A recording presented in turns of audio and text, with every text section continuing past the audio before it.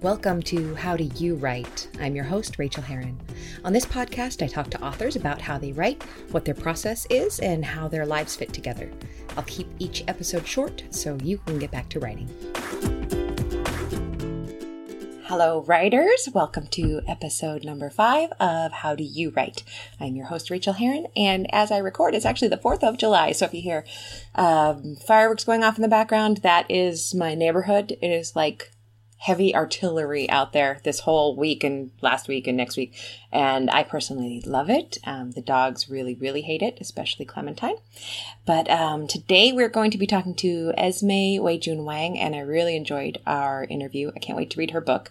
Have I mentioned already that this is the problem with the podcast, that I am amassing this pile of books that I will work my way through, but I just keep meeting new fabulous writers. So that's wonderful. A little bit of an update.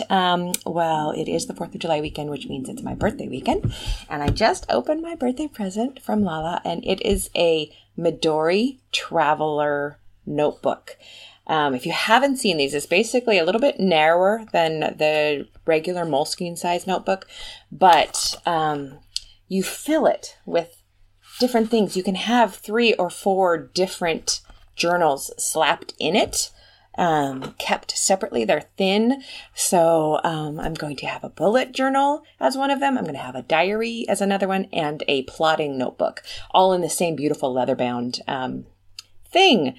And I just actually can't tell you how excited I am about that, because I am such a organizational nerd and I love my Moleskine. But the Moleskine does fill up with 7 pages of plotting stuff, 1 page of bullet journal of things I have to get done that day, a little bit of a diary, and it just all kind of blends together. And it's, that's fine. That's fabulous. But I am excited to try this new way of keeping my notes, because I do a lot of work longhand. Basically, all my thinking about plotting is longhand in my journal. I can't seem to come up with connections the same way on the computer as I do in the journal. All my writing, all my first draft writing, all my secondary, third, tertiary, 37th draft writing happens on the computer, but all the ideas happen in the notebook. So that's exciting. We're going to go to San Francisco right now to, right after this, to the Meido Japanese stationery store. And I might get a few more add-ons to go inside my new Midori Traveler's Journal. So this is a long way of saying I like things like pens and stationery products, and I bet you do too. So I hope you enjoy this interview with Esme. I know you will. Thanks for joining.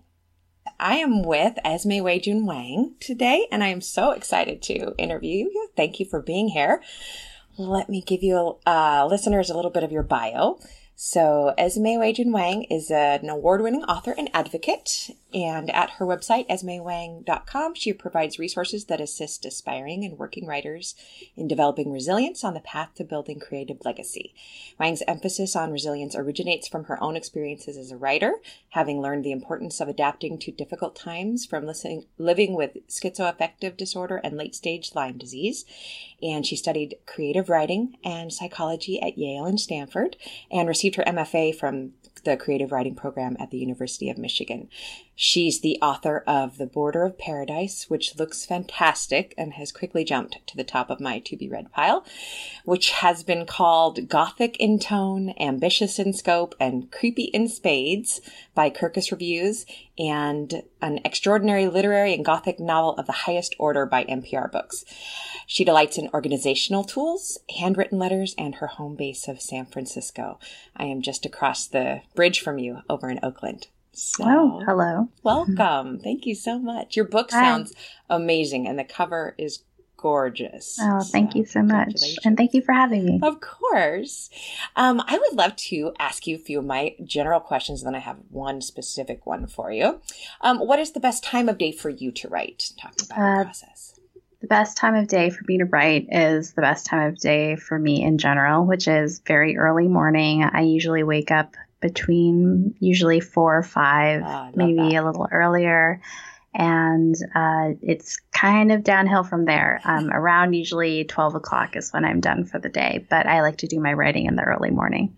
Me too. I don't talk to too many people who like those dark hours like I do. Yeah, I love 4 a.m. I think is a real magic kind of hour. And how do you write? Longhand, computer? So things have changed since I developed late stage Lyme disease. I used to do most of my writing on my laptop. It's hard for me to sit at a desk for long periods of time, so it's not as easy to do that. I've actually been experimenting with different methods now. So I've been doing some writing actually on my phone in a little notes drafts app. It's easier for me when I'm lying in bed to write that way. I've also tried longhand, although that can be difficult too if I'm having a tough day health-wise. But yeah. So right now I'm experimenting and trying out new things. Do you ever use the dictation on your phone? No. So first of all, I find that my mind doesn't really work well that way. And also, for all of my experience with both Drag and Dictate and also the built-in dictation that comes with the Mac products, there's just still too much.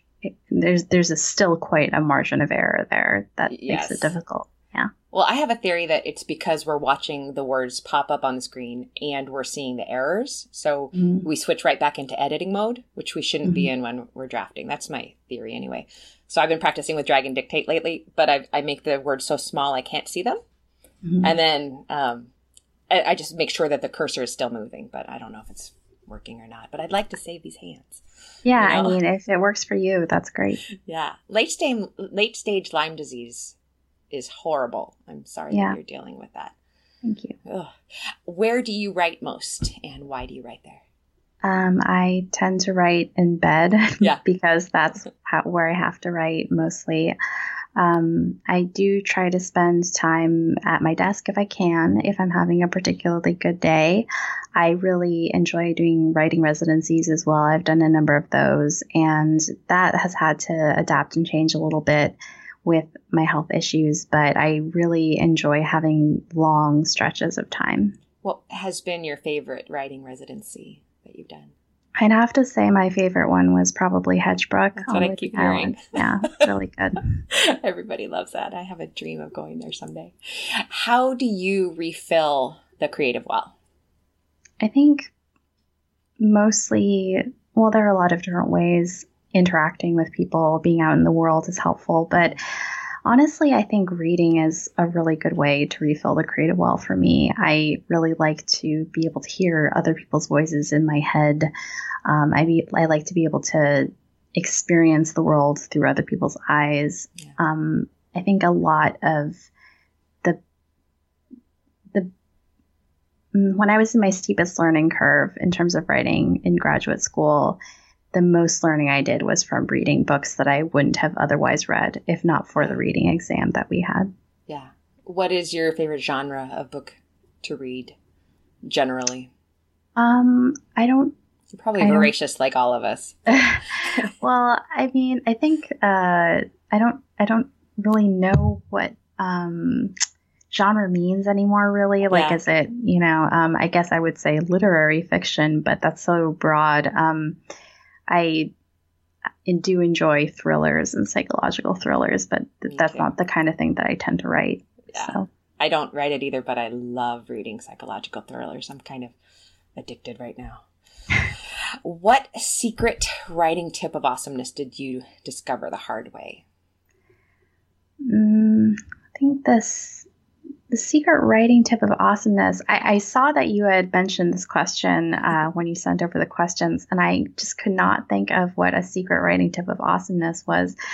I guess I think figuring out whether you're a planner or a discoverer is a big one. I think I am, in fiction anyway, a discoverer.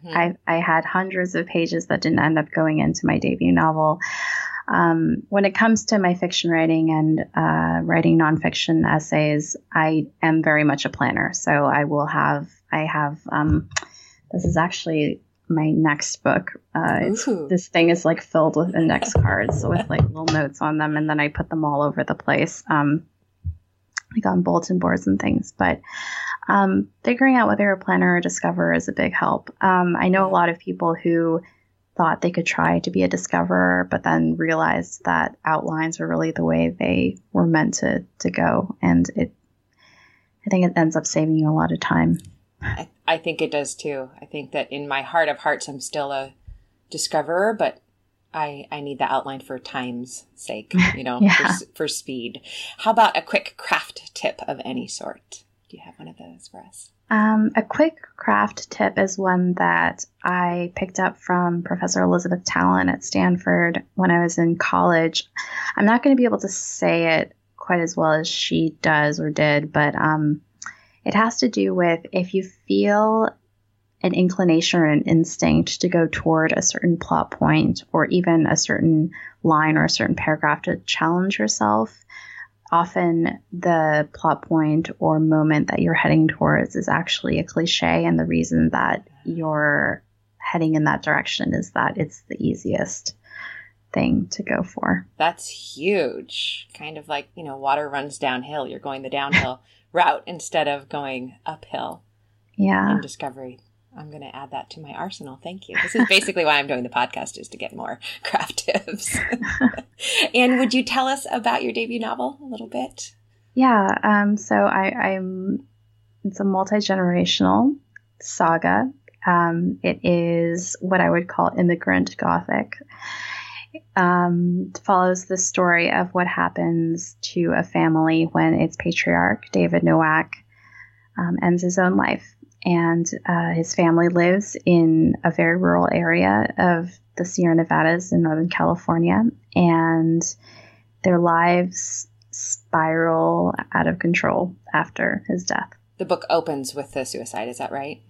The book opens, like the very first page is like, I am in this motel and I am going to kill myself. Oh, wow. So that's how it starts, yeah. Okay, and it is called The Border of Paradise, and it's from Unnamed Press. And where can listeners find you online? Listeners can find me at esmewang.com. There's a lot of stuff on that website. And I'm also on Twitter a lot, and that's at esmewang. Okay. And tell us a little bit about the, you have a Facebook page for restorative journaling. Is that what I got right? Or... there's actually a bunch of resources. So there's a bunch of resources, including an e-course that I built about restorative journaling, and you can find out about that at esmewang.com. Perfect. Thank you so much, Esme. I hope to meet you in person sometime. And I really appreciate you being with the show today. Thank you.